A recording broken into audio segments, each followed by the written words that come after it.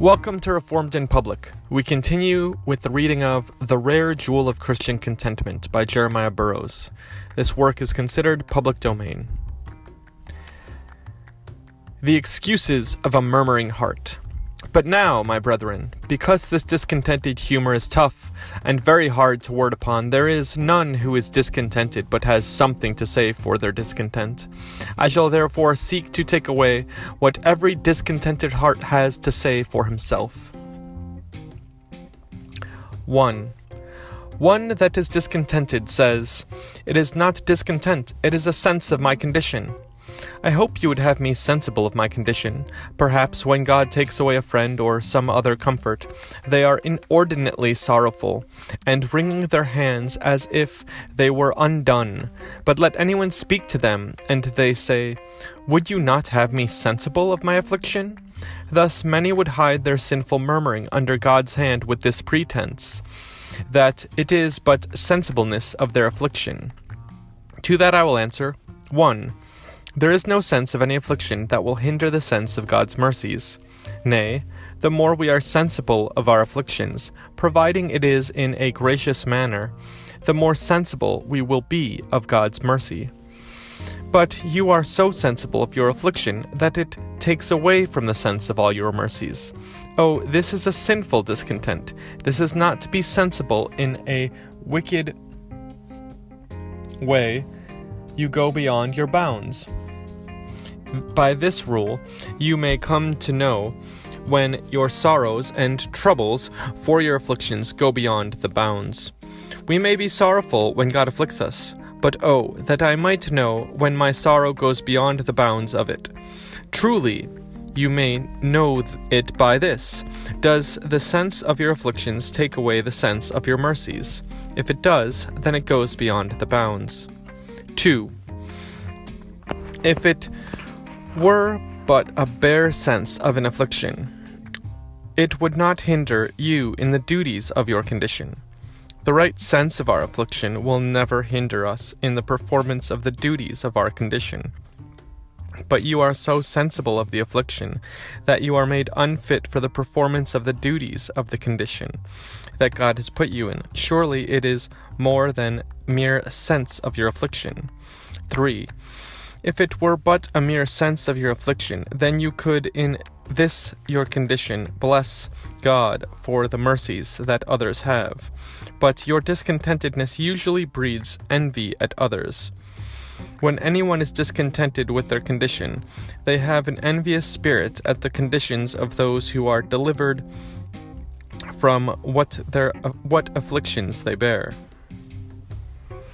Certainly, then, it has turned sour when you are so sensible of your afflictions and insensible of mercies that you are unfit for the duties of your condition, and envious of others who are not afflicted as you are.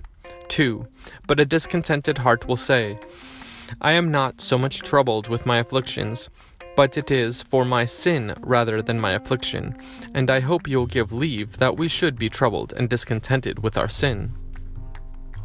Were it not for sin that I see in myself, I should not be so discontented as I am.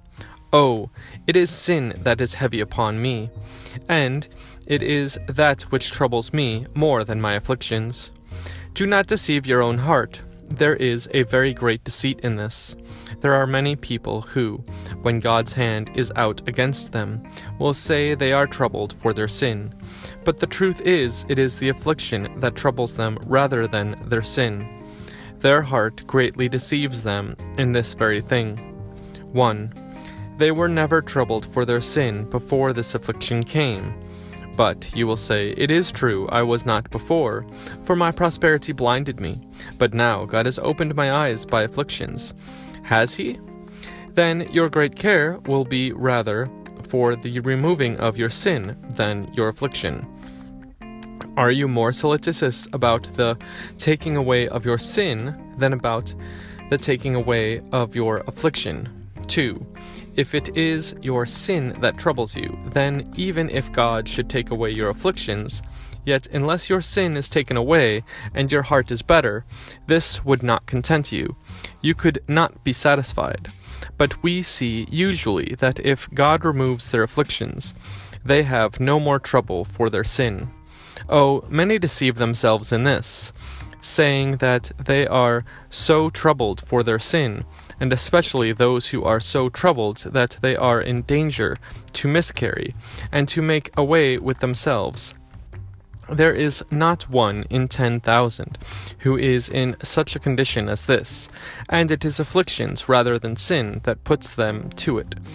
Indeed, you lay everything on this, as if it were the work of the word, or the spirits of bondage. I remember I heard not long since of a divine who was judicious, and used to such things, to whom came a man mightily troubled for his sin, and he could not tell what to do. He was ready to despair. The divine looked upon him, and said, "Are you not in debt?" He confessed that he was, and at length the minister began to find out that that was his trouble rather than his sin, and so was able to help him in that matter, that his creditors should not come on him. And then the man was pretty quiet, and would not do away with himself any longer. It is usual that if anything befalls a man which crosses him, then it is his sin that troubles him. Sometimes it is so with servants. If their masters cross them, then they are vexed and fret. Come to deal with them. Then they will say they are sorrowful for their sin. But we must take heed of dallying with God, who is the seer and searcher of the secrets of all heart. Many of you go sullen and dumpish up and down in your homes, and then you say it is for your sin that lies upon you, when God knows it is otherwise. It is because you cannot have your desires as you would have. 3. If you are troubled for your sin, then it will be your great care not to sin in your trouble, so as not by your trouble to increase your sin, but you are troubled in such a way that the truth is you increase your sin in your trouble. And since you said you were troubled for your sin, you have committed more sin than you did before. 4. And then, lastly, if it is your sin that troubles you, then you have the more need to submit to God's hand, and to accept the punishment of your iniquity, as in Leviticus 26:41. There is no consideration to take away murmuring, so much as to look upon my sin as the cause of my affliction. 3. Says another, I find my affliction is such that God withdraws himself from me in my affliction. That is what troubles me. And can anybody be quiet then? Can anybody be satisfied with such a condition when the Lord withdraws himself? However great my affliction were, yet if I found not God withdrawing himself from me, I hope I could be content with any affliction. But I cannot find the presence of God with me in this affliction, as at other times I have found, and that is what troubles me, and makes me in such a condition as I am. Now, to that I answer thus. 1. It is a very evil thing for men and women of every affliction to conclude that God is departed from them. It may be, when it comes to be examined, there is no other reason why you think that God is withdrawn and departed, but because he afflicts you. Now, for you to make such a conclusion, that every time God lays an affliction upon you, he is departed, is a sinful disorder of your heart, and is very dishonorable to God, and grievous to his spirit. In the 17th of Exodus, verse 7, you may see how God was displeased with such a disorder as this. And he called the name of the place Massah and Meribah, because of the chiding of the children of Israel, and because they tempted the Lord, saying, Is the Lord among us or not? Mark, they murmured because they were brought into afflictions. But see what the text says. Therefore the place was called Massah and Meribah, because they tempted the Lord, saying, Is the Lord among us or not? This was tempting God. Sometimes we are afraid God is departing departed from us, and it is merely because we are afflicted. I beseech you to observe this scripture. God calls it a tempting of him, when he afflicts anyone, for them to conclude and say that God is departed from them. If a child should cry out and say that his father is turned to be an enemy to him, because he corrects him, this would be taken ill. I beseech you consider this one place. It may be of very great use to you, that you may not be ready to think that God is departed because you are afflicted. 2. If God is departed, the greatest sign of God's departing is because you are so disturbed. You make your disquiet the fruit of God's departing from you. If you could only cure your disquiet, if you could but quiet your own hearts, and get them into a better frame of contentedness under God's hand in affliction, then you would find God's presence with you. Will you be thus disquieted till God comes again to you? Your disquiet drives him from you, and you can never expect God's coming to manifest himself comfortably to your souls, till you have gotten your hearts quiet under your afflictions. Therefore you see here how you reason amiss. You reason, I am disquiet because God is gone, when the truth is, God is gone because you are disquiet. Reason the other way. Oh, my disquiet has driven God from me, and therefore ever I would have the presence of God to come again to me. Let my heart be quiet under the hand of God. 3. Do you find God departing from you in your affliction? Will you therefore depart from God too? Is this your help? Can you help yourself that way? Because God is gone, will you go too? Do I indeed feel God departing from me? It may be so. It may be God, for your trial, is departed a little from you. And is it so indeed? What an unwise course I take! I commit further sin, and so I go further off from God. What a plight I am in! God goes from me, and I from God. If the child sees the mother going from it, it is not for the child to say, "My mother is gone yonder, and I will go the other way." No, but the child goes crying after the mother. So should the soul say, "I see the Lord is withdrawing his presence from me, and now it is best for me to make after the Lord with all my might." And I am sure this murmuring humor is not a making after God, but by it I go further and further away from God, and what distance there will be between God and me within a little while. These are some of the reasonings and pleas of a murmuring and discontented heart. There are many others that we shall meet with, and endeavor to speak to your hearts in them, that this touch humor of discontent may, as well as it were, be cut with the word, and softened with the word, so that it may pass away. For that is the way of physicians. When they meet with a body which has any tough humor, then they give that which has a piercing quality. When there is a tough humor which stops the water, that it cannot pass, they give something with a piercing quality, which may make a passage for it. So you have need of such things as are piercing, to make a way through this tough humor in the spirits of men and women, whereby they come to live very uncomfortably to themselves and others, and very dishonorably unto God. Now many pleas and reasonings still remain, for there is a great deal of ado with a discontented murmuring heart. And as I remember, I find that the same Hebrew word which signifies to lodge, to abide, signifies to murmur. They use one word for both, for murmuring is a disorder that lodges in men. Where it gets in once, it lodges, abides, and continues, and therefore, that we may dislodge it and get it out, we will labor to show what are the further reasonings of a discontented heart. 4. I think I could be content with God's hand, says one. So far as I see the hand of God in a thing, I can be content. But when men deal so unreasonably and unjustly with me, I do not know how to bear it. I can bear that I should be in God's hands, but not in the hands of men. When my friends or acquaintances deal so unrighteously with me, oh, this goes very hard with me, so that I do not know how to bear it from men. For taking away this reasoning, consider, 1.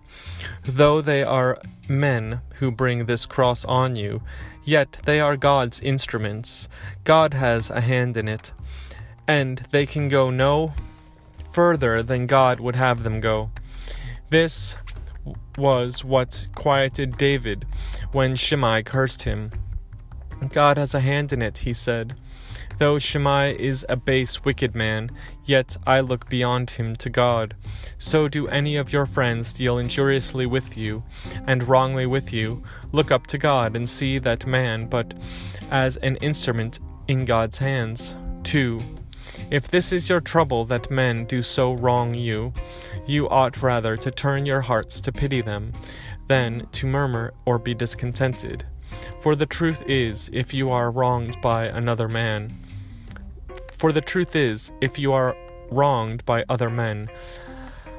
you have the better of it. For it is better to bear wrong than to do wrong a great deal. If they wrong you, you are in a better condition than they, because it is better to bear than to do wrong. I remember it is said of Socrates that, as he was very patient when wrong was done to him, they asked him how he came to be so. He said, If I meet a man in the street who is a diseased man, shall I be vexed and fretted with him because he is diseased? Those who wrong me I look upon as diseased men, and therefore pity them. 3.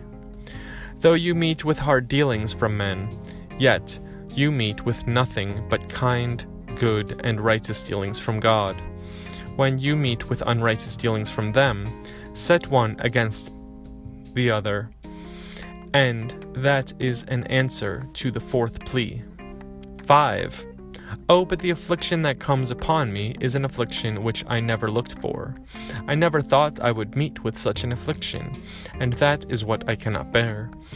That is what makes my heart so disturbed, because it was altogether unlooked for and unexpected. For the answer of this, 1. It is your weakness and folly that you did not look for it and expect it. In Acts 20, 22, 23, see what in Acts 20, 22 and 23. See what Paul says concerning himself. And now, behold, I go bound in the Spirit unto Jerusalem, not knowing the things that shall befall me there, save that the Holy Ghost witnesseth in every city, saying that bonds and afflictions abide me.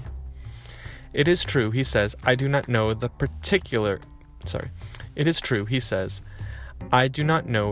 particular affliction that may befall me, but this I know, that the Spirit of God witnesses that bonds and afflictions shall abide me everywhere. I look for nothing else but bonds and afflictions everywhere. I look for nothing else but bonds and afflictions wheresoever I go. So a Christian should do. He should look for afflictions wheresoever he is. In all conditions he should look to meet with afflictions, and therefore if any affliction should befall him, though indeed he could not foresee the particular evil, yet he should think, this is no more than I looked for in general. Therefore no affliction should come unexpectedly to a Christian. 2. A second answer I would give is this. Is it unexpected? Then, the less provision you made for it before it came, the more careful should you be to sanctify God's name in it. Now it is come. It is in this case of afflictions, as in mercies. Many times mercy comes unexpected, and that might be a third answer to you. Set one against the other. I have many mercies that I never looked for, as well as afflictions that I never looked for. as well as afflictions that I never looked for. Why should not the one rejoice me as much as the other disturbs me? As it is in mercies, when they come unexpected, the less preparation there was in me for receiving mercy, the more need I have to be careful now to give God the glory of the mercy, and to sanctify God's name in the enjoyment of the mercy. Oh, so it should be with us. We have had mercies this summer that we never expected, and therefore we were not prepared for them. Now we should be so much the more careful to give God the glory of them. So when afflictions came that we did not expect, when it seems we did not lay in for them beforehand, we had need be the more careful to sanctify God's name in them. We should have spent some pains before to prepare for afflictions, and we did not. Then take so much the more pains to sanctify God in this affliction now. 6. Oh, but it is very great, my affliction is exceedingly great, says someone, and however you say we must be contented, you may say so who do not feel such great afflictions. But if you felt my affliction, which I feel, you would think it hard to bear and be content. To that I answer, 1. Let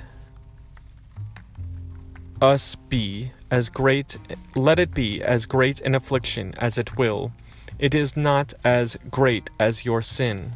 He has punished you less than your sins. 2. It might have been a great deal more. You might have been in hell. And it is, if I remember Bernard saying. He said, "It is an easier matter to be oppressed than to perish." You might have been in hell, and therefore the greatness of the thing should not make you murmur. Even grant it to be great. 3. It may be it is the greater, because your heart murmurs so. Shackles upon a man's legs, if his legs are sore, will pain him more. If the shoulder is sore, the burden is the greater. It is because your heart is so unsound that your affliction is great to you. 7. But however you may lessen my affliction, yet I am sure it is far greater than the affliction of others. 1. It may be it is your discontent that makes it greater, when indeed it is not so in itself. 2. If it were greater than others, why is your eye evil because the eye of God is good? Why should you be discontented the more because God is gracious to others? 3.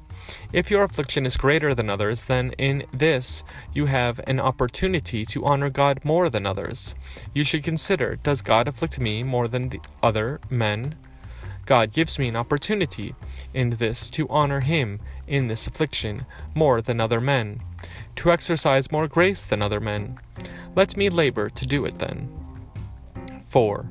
If all afflictions were laid upon a heap together, this is a notable saying of Solon, that wise heathen.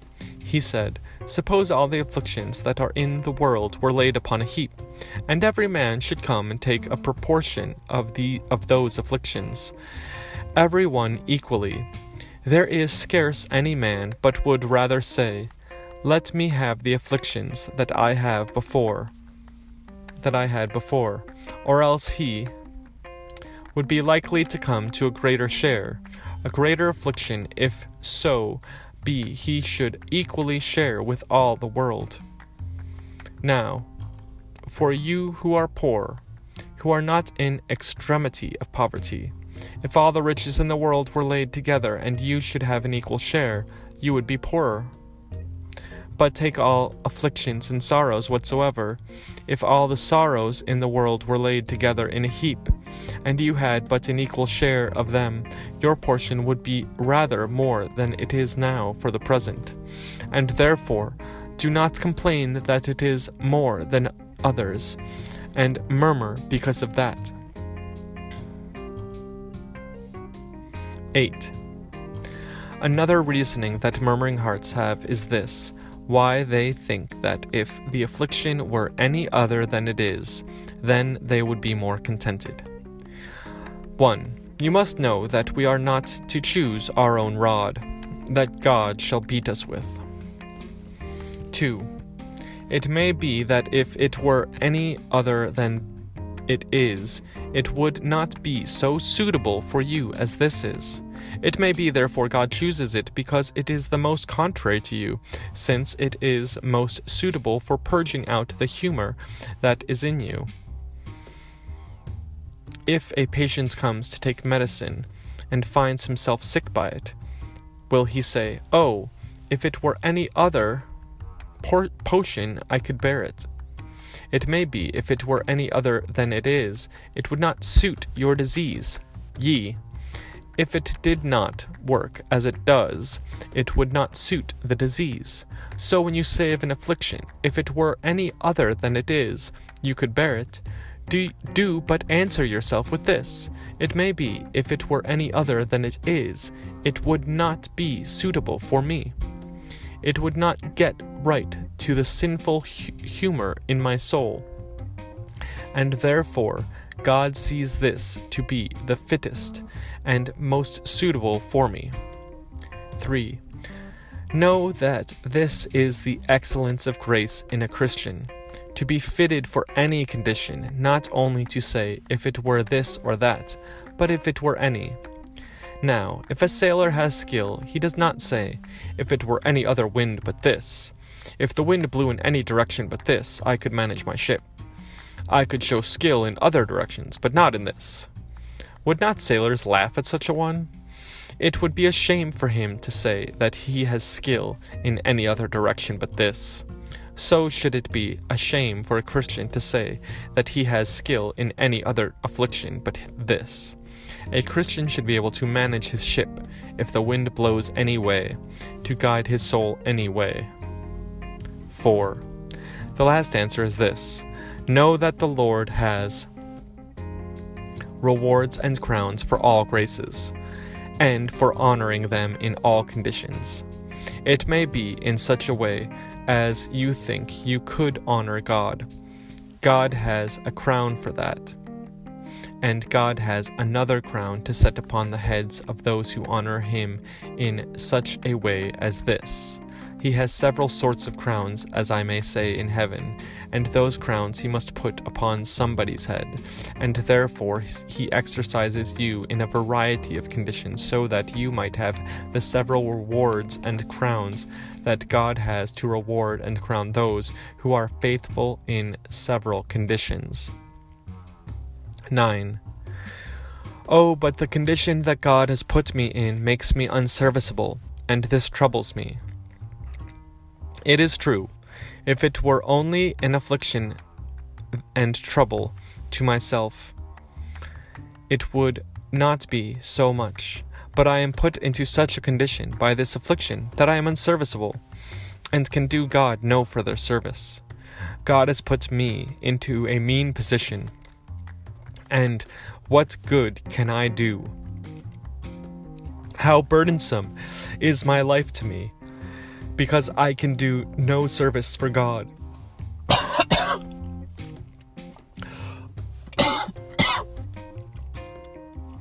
This is grievous to me. Indeed, if it is true that this is your great grief, it is a good sign if you can say, as in the presence of God, above all afflictions in this world, I count it to be laid aside, and not to be employed in the service of God, the greatest affliction.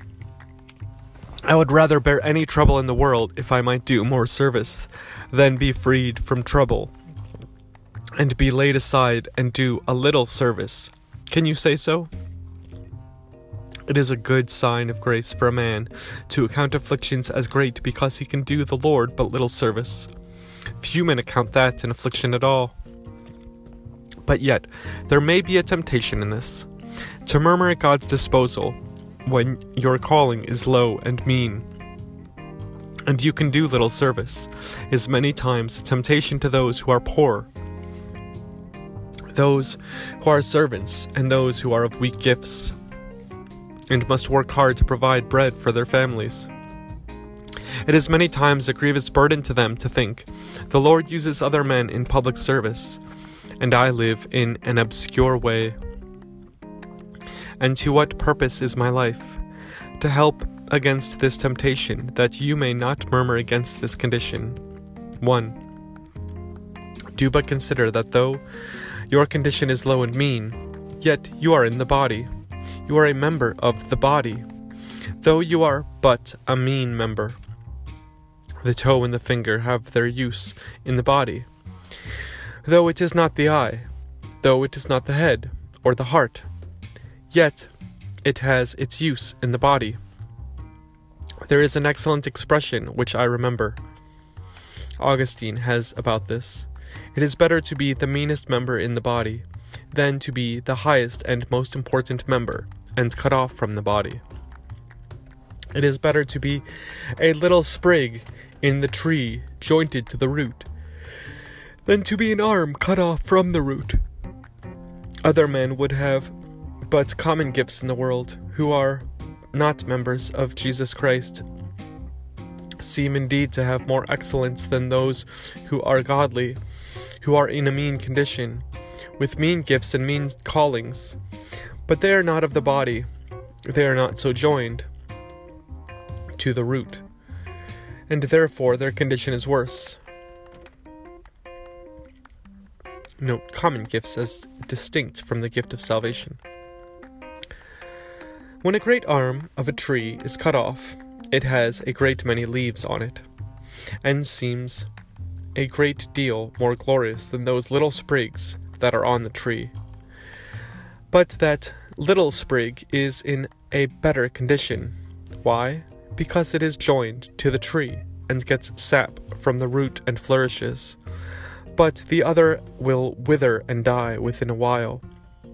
So it is with all men of the world. They are just like great boughs cut off from the tree.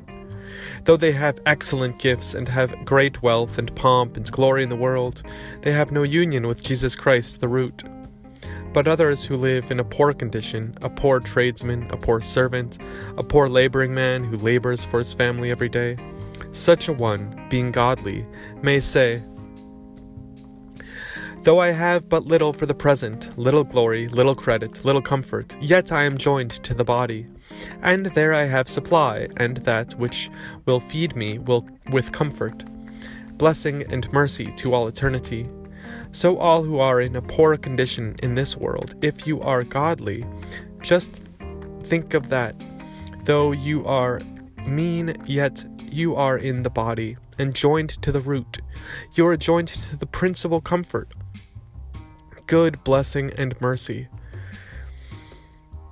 which hold out to you eternity, when thousands of glorious, pompous men in the world shall wither and perish everlastingly. Therefore, do not be troubled at your mean condition. 2. Though you have only a mean calling in this world, and so are not regarded as a man of use in the world, yet if you are a Christian, God has called you to a higher calling. Your general calling is a high calling, though your particular calling is but low and mean. Note, the Puritans taught that believers have a twofold calling, their particular calling, which was to their daily occupation and work, and their general calling, to be Christians. There is a place for that in the chapter before my text, Philippians 3:14. I press towards the mark, says the apostle, for the prize of the high calling of God in Christ Jesus. So every Christian has a high calling of God in Christ Jesus. God has called him to the highest calling to which he has called any creature he has made. The angels in heaven have not a higher calling than you have. You, who perhaps spend your time in a poor business, in the meanest calling, if you are a dung raker, to rake channels, or to clean places of filth, or any other thing in the world that is the meanest that can be conceived of, Your general calling as a Christian advances you higher than any particular calling can advance any man in the world. Others, indeed, who are called to manage the affairs of the state are in a high calling, or ministers. They are in a high calling, but yours, in some respects, is higher. A poor servant who must be scraping all day about poor, mean things many times may have such a temptation as this: "Oh, what a poor condition has God put me into! Will God have regard to such a one who is in such a poor, low place as I am?" Oh yes, Christ has regard to the meanest member, as a man has as real a regard to his toe if it is in pain, and will look after it as truly and verily as any other member. So Christ has regard to his lowest and meanest ones. 3. You are in a high calling, though your outward calling is low in respect of men, yet in respect of God you are in the same calling with the angels in heaven, and in some degree called to that which is higher. For the Scripture says that the angels come to understand the mystery of the gospel by the church. You who are a Christian in that general calling of yours, you are joined with principalities and powers and with angels in the greatest work that God has called any creature to, and therefore let that comfort you in this. 4. Your calling is low and mean, yet do not be discontented with that, for you have a principle within you. If you are a godly man or woman of grace, which raises your lowest actions to be higher in God's esteem than all the brave, glorious actions that are done in the world. The principle of faith does it. If any man or woman goes on in obedience to God, in a way of faith, in the calling in which God has set them doing this, I say, through a principle of faith, it raises this action and makes it a more glorious action than all the glorious victories of Alexander and Caesar. All their triumphs and glorious pomp that they had in all their conquest were not so glorious as for you to do the lowest action out of faith.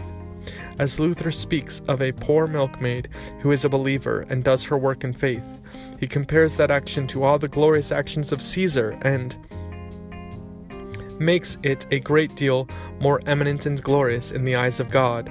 Therefore, faith raises your works, which are but mean, and raises them to be very glorious. Yes, and the truth is, it is more obedience to submit to God in a low calling than to submit to him in a higher calling. For it is sheer obedience, mere obedience, that makes you go on in a low calling. But there may be much self-love that makes men go on in a higher calling. For there is riches, credit, and account in the world, and rewards come in by that, which they do not in the other. To go on quietly in a low calling is more obedience to God. 5. Know further, in the last place, that there is likely to be more reward. For when the Lord comes to reward, he does not examine what work men and women have been exercised in, but what their faithfulness has been. Well done, good and faithful servant, said the Lord. He does not say, Well done, good servant, for you have been faithful to me in public works, ruling cities and states and affairs and kingdoms, and therefore you shall be rewarded. No, but well done, good and faithful servant. Now you may be faithful in little as well as others are in more. By going on and working your day's labor, when you get but a couple of shillings to maintain your family, you may be as faithful in this as those who rule a kingdom. God looks to a man's faithfulness, and you may have as great a reward for your faithfulness, who are a poor servant in the kitchen all the day, as another who sits upon the throne all day. as great a crown of glory you may have at the day of judgment, as a king who sits upon the throne, who has ruled for God upon his throne. Yes, your faithfulness may be rewarded by God with as great glory as a king who has swayed his scepter for God, because I say the Lord does not so much look at the work that is done as at the faithfulness of our hearts in doing it. That is why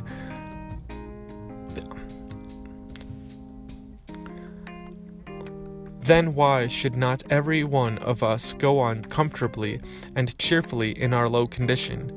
For why may not I be faithful as well as another? It is true I cannot come to be as rich a man and as honorable as others, but I may be as faithful as any other man. Every one of you may reason thus with yourselves. What hinders you, who are the poorest and meanest, from being as faithful as the greatest? Yes, you may have as glorious a crown in heaven, and therefore go on comfortably and cheerfully in your way. 10. There is another reasoning that some may have, and it is this: Oh, I could bear much affliction in some other way, but this is very grievous to me, the unsettledness of my condition. Even if my condition were low, yet if it were in a settled way, I could be content. But it is so unconstant and so unsettled that I never know what to trust to. But I am tossed up and down in the world in an unsettled condition, and this is hard to be content with. Now, to that I answer, 1. The psalmist says that every man in his settled estate is vanity. Psalm 39:5. Your Bibles have it, every man at his best estate is vanity. The word is his settled estate. You think if you were but settled, then you could be content. But the truth is, man in his settled estate is vanity. 2. Perhaps God sees it better for you to live in a continual dependence upon him, and not to know what your condition shall be on the morrow, than for you to have a more settled condition in terms of the comforts of the creature. Do but remember what we spoke of before, that Christ does not teach you to pray, Lord, give me enough to serve me for 2 or 3 years, but this day our daily bread. This is to teach us that we must live upon God in a dependent condition every day for our daily bread. Here was the difference between the land of Canaan and Egypt. The land of Canaan depended on God for the watering of it with showers from heaven, but the land of Egypt had a constant way of watering the country that did not so much depend upon heaven for water, but upon the river Nile, which at some certain time overflowed the country. Knowing that the watering of their country depended upon the river and not upon heaven, they grew more proud, and therefore the scripture, to express Pharaoh's pride, brings him in as saying, "The river is mine." He could order the river as he pleased, for it was his. Canaan was a high country which was to depend upon God, and though they had rain at one time, yet they never knew whether they should have it at another time, and lived always in dependence upon it, not knowing what should become of them. Now God thought this to be a better land for his people than Egypt, and this is given as one reason among others, that the Lord looked upon it as more suitable to the state of his people, who were to live by faith, that they should be continually depending upon heaven, upon himself, and not have a constant settled way in the creature for their outward dependence. We find by experience that when those who are godly live in the greatest dependence upon God, and have not a settled income from the creature, they exercise faith more, and are in a better condition for their souls than before. Oh, many times it falls out that the worse your outward estate is, the better your soul is, and the better your outward estate is, the worse your soul is. We read in Ezra 4:13 the objection that the enemies had against the people of Israel's building of a wall of the city. Their writing to Artaxerxes against them said, "Be it known unto the king that if the city is builded and the wall set up again, they will not then will not they pay toll, tribute, and custom, and so thou shalt damage the revenue of the kings. If the wall be built, they say, then they will refuse to pay toll, tribute, and custom to the king, that is, so long as they live in such a condition, where they have dependence wholly upon the king, and live at the king's mercy, that is, they are in no city with walls, but the king may come upon them when he will. So long they will pay custom to the king. But if once they come to build a wall, and can defend themselves, and have not their dependence upon the king as before, then they will deny paying toll, tribute, and custom. So it is thus for all the world between God and men's souls. When a soul lives in mere dependence upon God, so that sensibly he sees that God has advantage of him every moment, then such a soul will pay toll and custom. That soul exercises faith and begs every day his daily bread. But if God hedges that man about with wealth, with prosperity, perhaps an inheritance falls to him. Perhaps he has a constant office that brings in so much yearly duly paid. He is not so sensible now of his dependence upon God, and he begins now to pay less toll and custom to God than before. God has less service from him, this man now, than before. God sees it better for his people to live in a dependent condition. We are very loath in respect of God to be dependent. We would all be independent in this way. We would be dependent upon ourselves and have no dependence upon the Lord. But God sees it better for us to live in a dependent condition. 3. This may be your comfort, though for outward things you are mightily unsettled, yet for the great things of your soul and eternal welfare, there you are settled. There you have a settled way, a constant way of fetching supply. Of his fullness we receive grace for grace.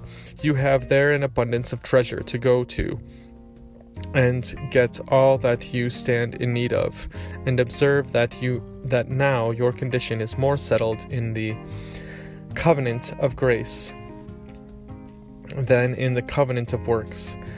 In the covenant of works, God gave man a stock to trade with, but he put it into his hand so that he might trade and gain or lose.